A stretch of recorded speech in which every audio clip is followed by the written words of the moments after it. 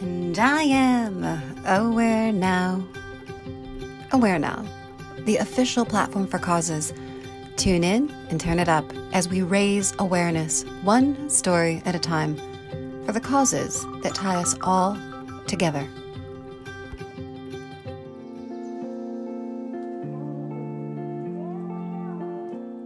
To say love is what makes a marriage work is like saying it takes oxygen to climb a mountain. Yes, oxygen is necessary, but not sufficient. Clinical therapist and marriage coach Anna Gabrielle Mann and her husband, New York Times bestselling author John David Mann, are the authors of The Go-Giver Marriage, a little story about the 5 secrets to lasting love. Let's start at the beginning. Did you both reach for the same book at the library or swipe right on an app? Please share the story of how the two of you met and a bit about your marriage. We reached for the same book. It was this one right here. Winning. No, I'll start by saying this. When we were kids in our 20s, one night we both attended the same party and we had a Tony and Maria moment, like right out of West Side Story. Our eyes met across a crowded room and we saw each other.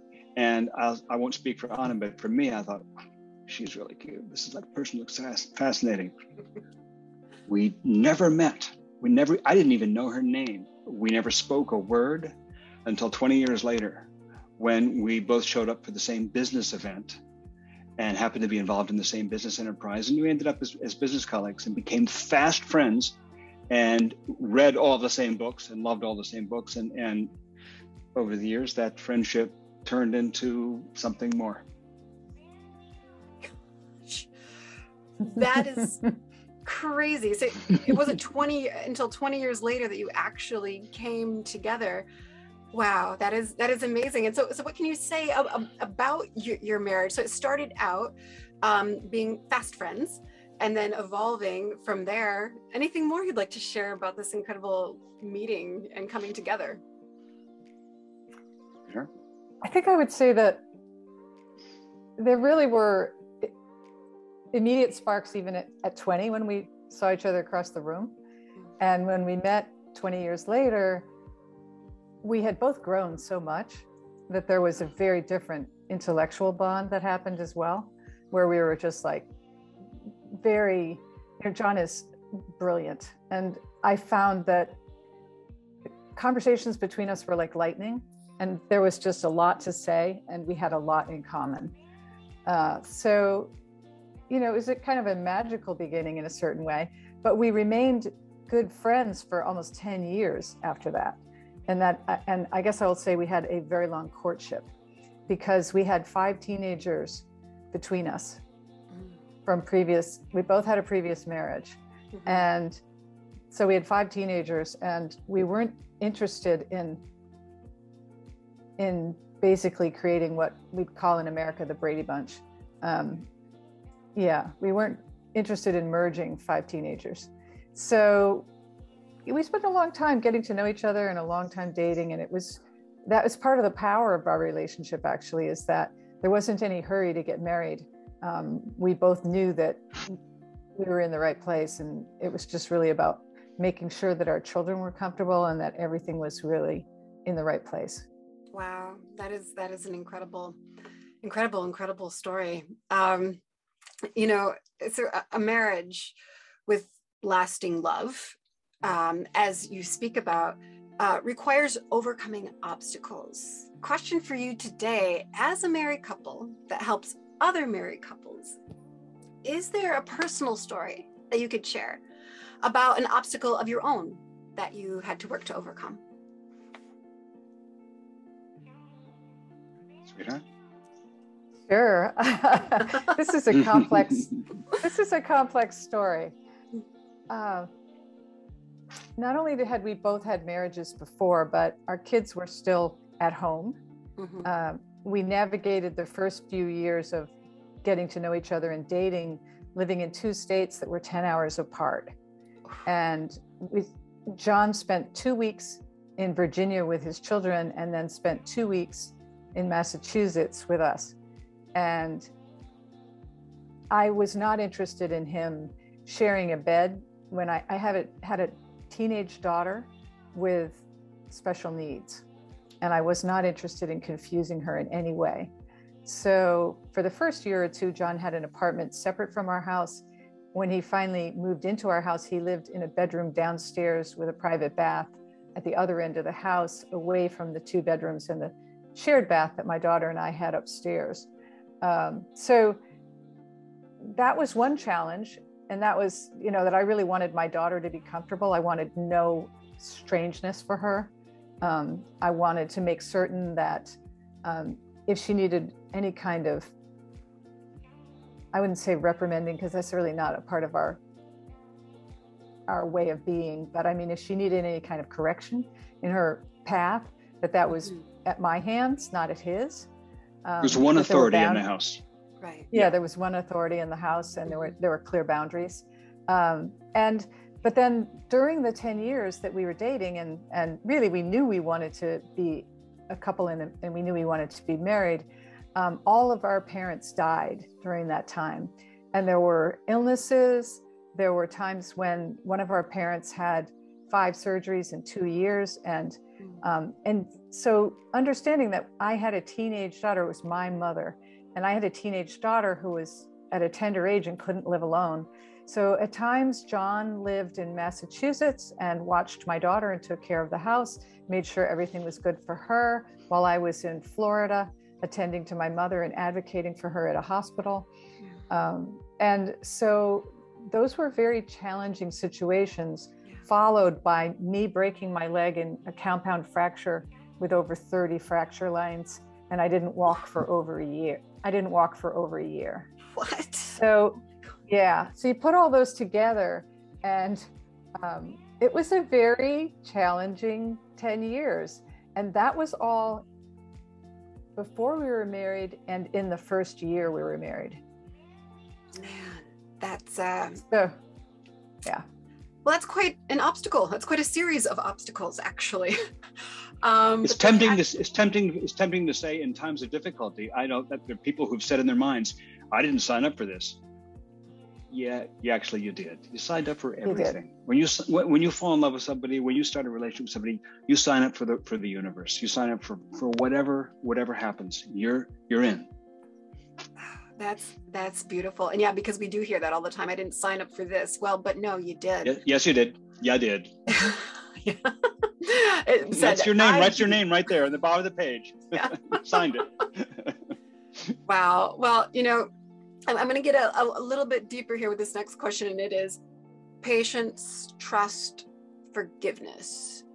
Is there an order of importance when it comes to marriage? So looking to the experts here, what should be at the top of that list, in your opinion? Can I speak to this?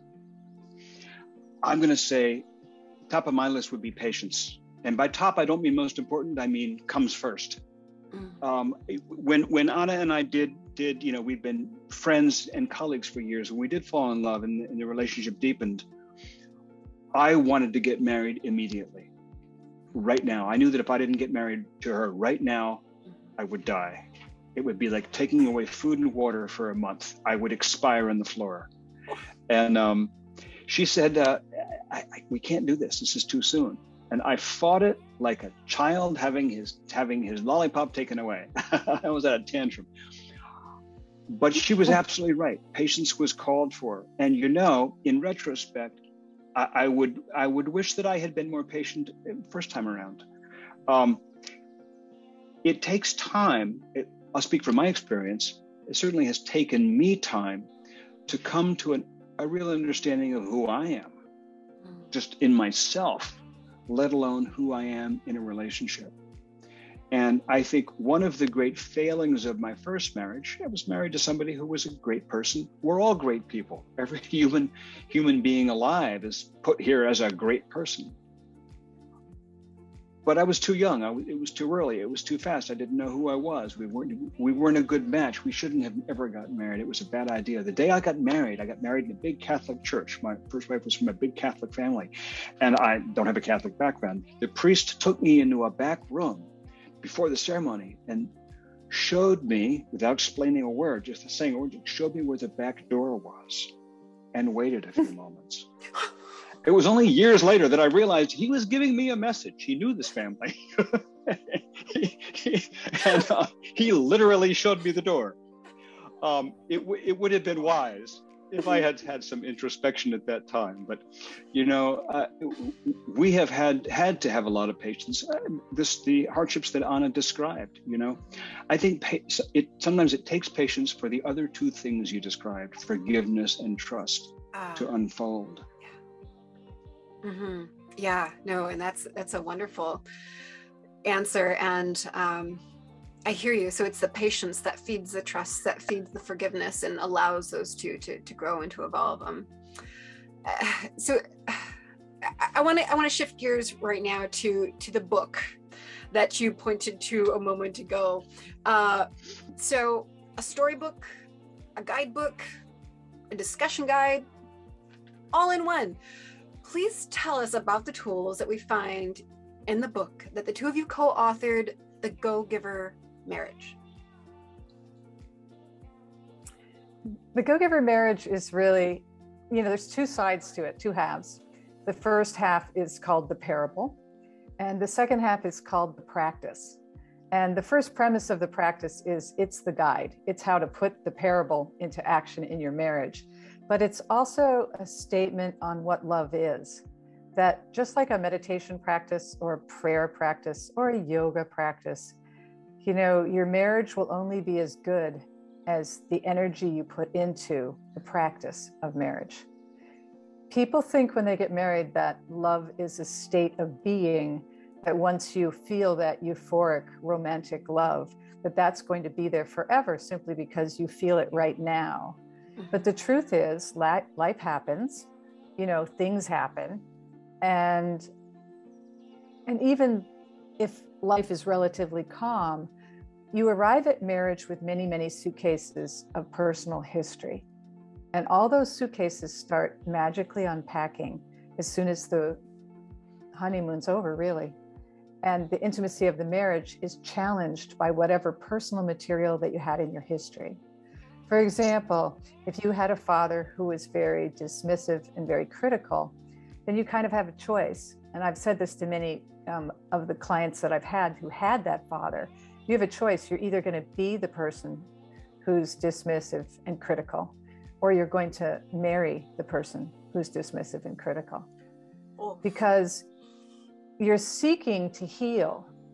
And so, that's the basic premise of the book, is that love is a practice, and the better you get at practicing, the stronger your marriage will be. The more patient you are, as you asked in the last question, the more the trust will build, the more the compassion will be there. And all the elements that make a marriage great are born out of practicing what we call the 5 secrets to lasting love. And the 5 secrets are based on developmental theory. And what I mean by that is developmental theory is the psychology of what did you need when you were a child that you also needed when you were an adolescent. And guess what? You also need it now. So developmental theory, even though we grow up and we become independent, all the things that we needed in early childhood, we still need today. And so all of the 5 secrets, and in the second half of the book, the practice, are not only explained in the context of what each one means developmentally to you and why it's important and critical, and also what happens when you don't get it. Because you can feed a marriage or starve a marriage. We have this tree in the background, and that's an element that's in the parable. The parable has a wonderful little fable inside the parable, and there's a tree, a very magical tree. And the tree really is the marriage. And the marriage can either be fed or it can be starved. And the tree will reflect it. The marriage itself will reflect that. Are you feeding it or are you starving it? And when you practice these 5 secrets, it's as if you're, and I don't want to say raising a child, but when you're raising a child, there are things that child needs. And if they don't get those things they need, there'll be huge holes in their development. You can even arrest a child's development altogether with, a certain amount of neglect I mean, neglect is probably more profound than direct abuse when it comes to a child. Neglect leaves that child with no resources whatsoever. And people neglect each other in marriages all the time. People think that having an affair is the big deal, but people ignore each other. They have friendships at work that are really powerful and important, so-called outside emotional relationships. There's so many ways that you can neglect your partner. And so what we're really trying to share is a recipe, if you will, for how do you drop the scorecard? How do you stop keeping score with your partner? Because that's just another form of criticism. As long as you're keeping score, you're still trying to figure out, what did I get and what did I lose? Mm-hmm. You know, I did the dishes 3 times this week. What have you done? You know, that's really not going to get you there. That's a recipe for failure. And so we want to help people to learn how to drop the scorecard, be self-aware, be emotionally mature and emotionally intelligent when things get rough, and to give people the skills, everyday skills, that will make such a difference in their marriage. That is awesome. Well, it sounds like an incredible recipe for sure. I'm terrible in the kitchen, so I don't know much about those sorts of recipes, but the recipe that you've just shared is one I think I would love to explore. You know, and so one final question for the two of you today is, you know, I'm not going to ask you to give away the 5 secrets, but I wondered if you could just share one secret. Go ahead, John. No, go ahead. You share one. Okay. Yeah, I'll share one, and I'll just share the first secret. They sort of become progressively more deep in a sense. The first is really accessible, and it's one that we all know. It's one that we all put into practice when we're first in love. It's one that we all know intuitively.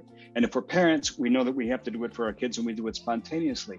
But we can forget it over time with each other. And it's simply called appreciate. The first secret is to take the time every day, multiple times a day. We have people start with 3 times a day.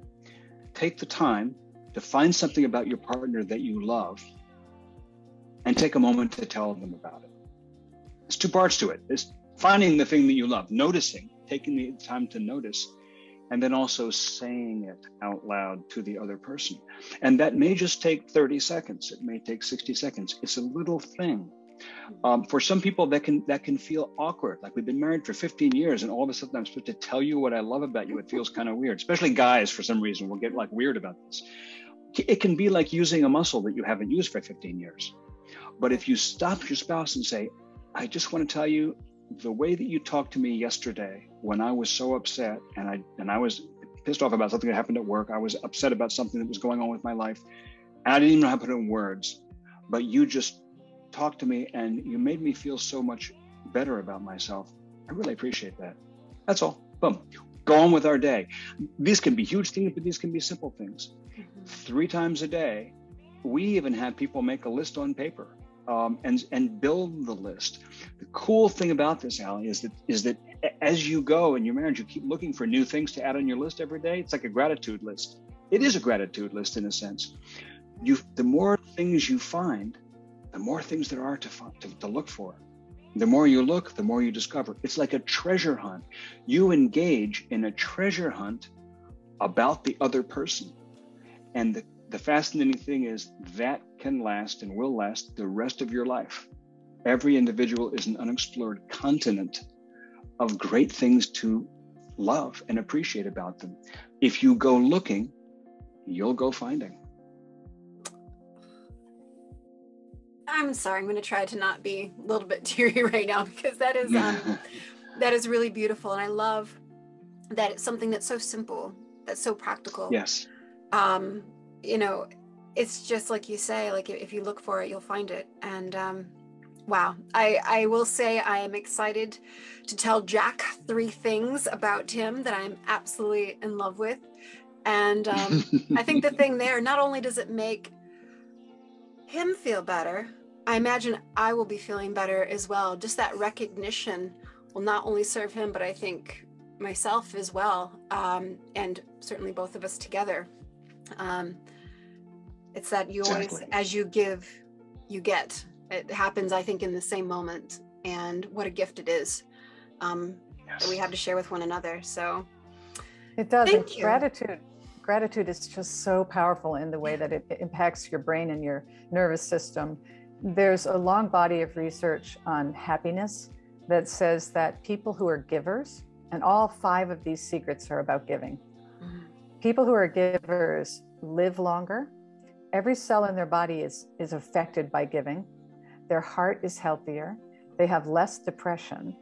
And they are just generally more buoyant. They bounce back from things much more powerfully than others. And it's, gratitude is just a part of that giving. When you have gratitude, everything in your world expands. I mean, it's just one of the most powerful emotions. It will really just bring brand new things to your life on a silver platter, if you will. But in your relationship, intimacy will just deepen. I mean, it becomes so sweet.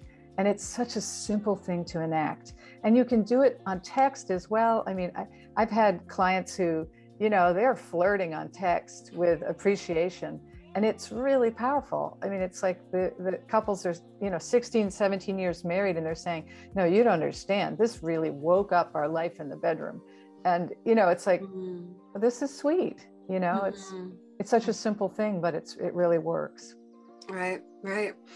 Well, I can't thank the 2 of you enough for taking the time. And it really speaks to the fact that what if we all were to live to give? What rewards we can find there if we look for them, to your point. So thank you, the 2 of you. So excited to check out Go Giver Marriage.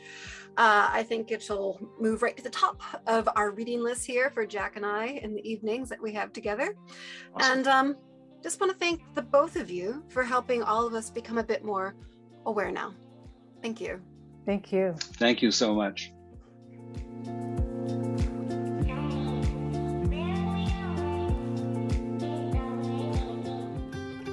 Tune into our podcast, subscribe to our magazine, find us and join us online. Visit IamAwareNow.com. We will no longer wait for permission to change the world. Together, we are aware now.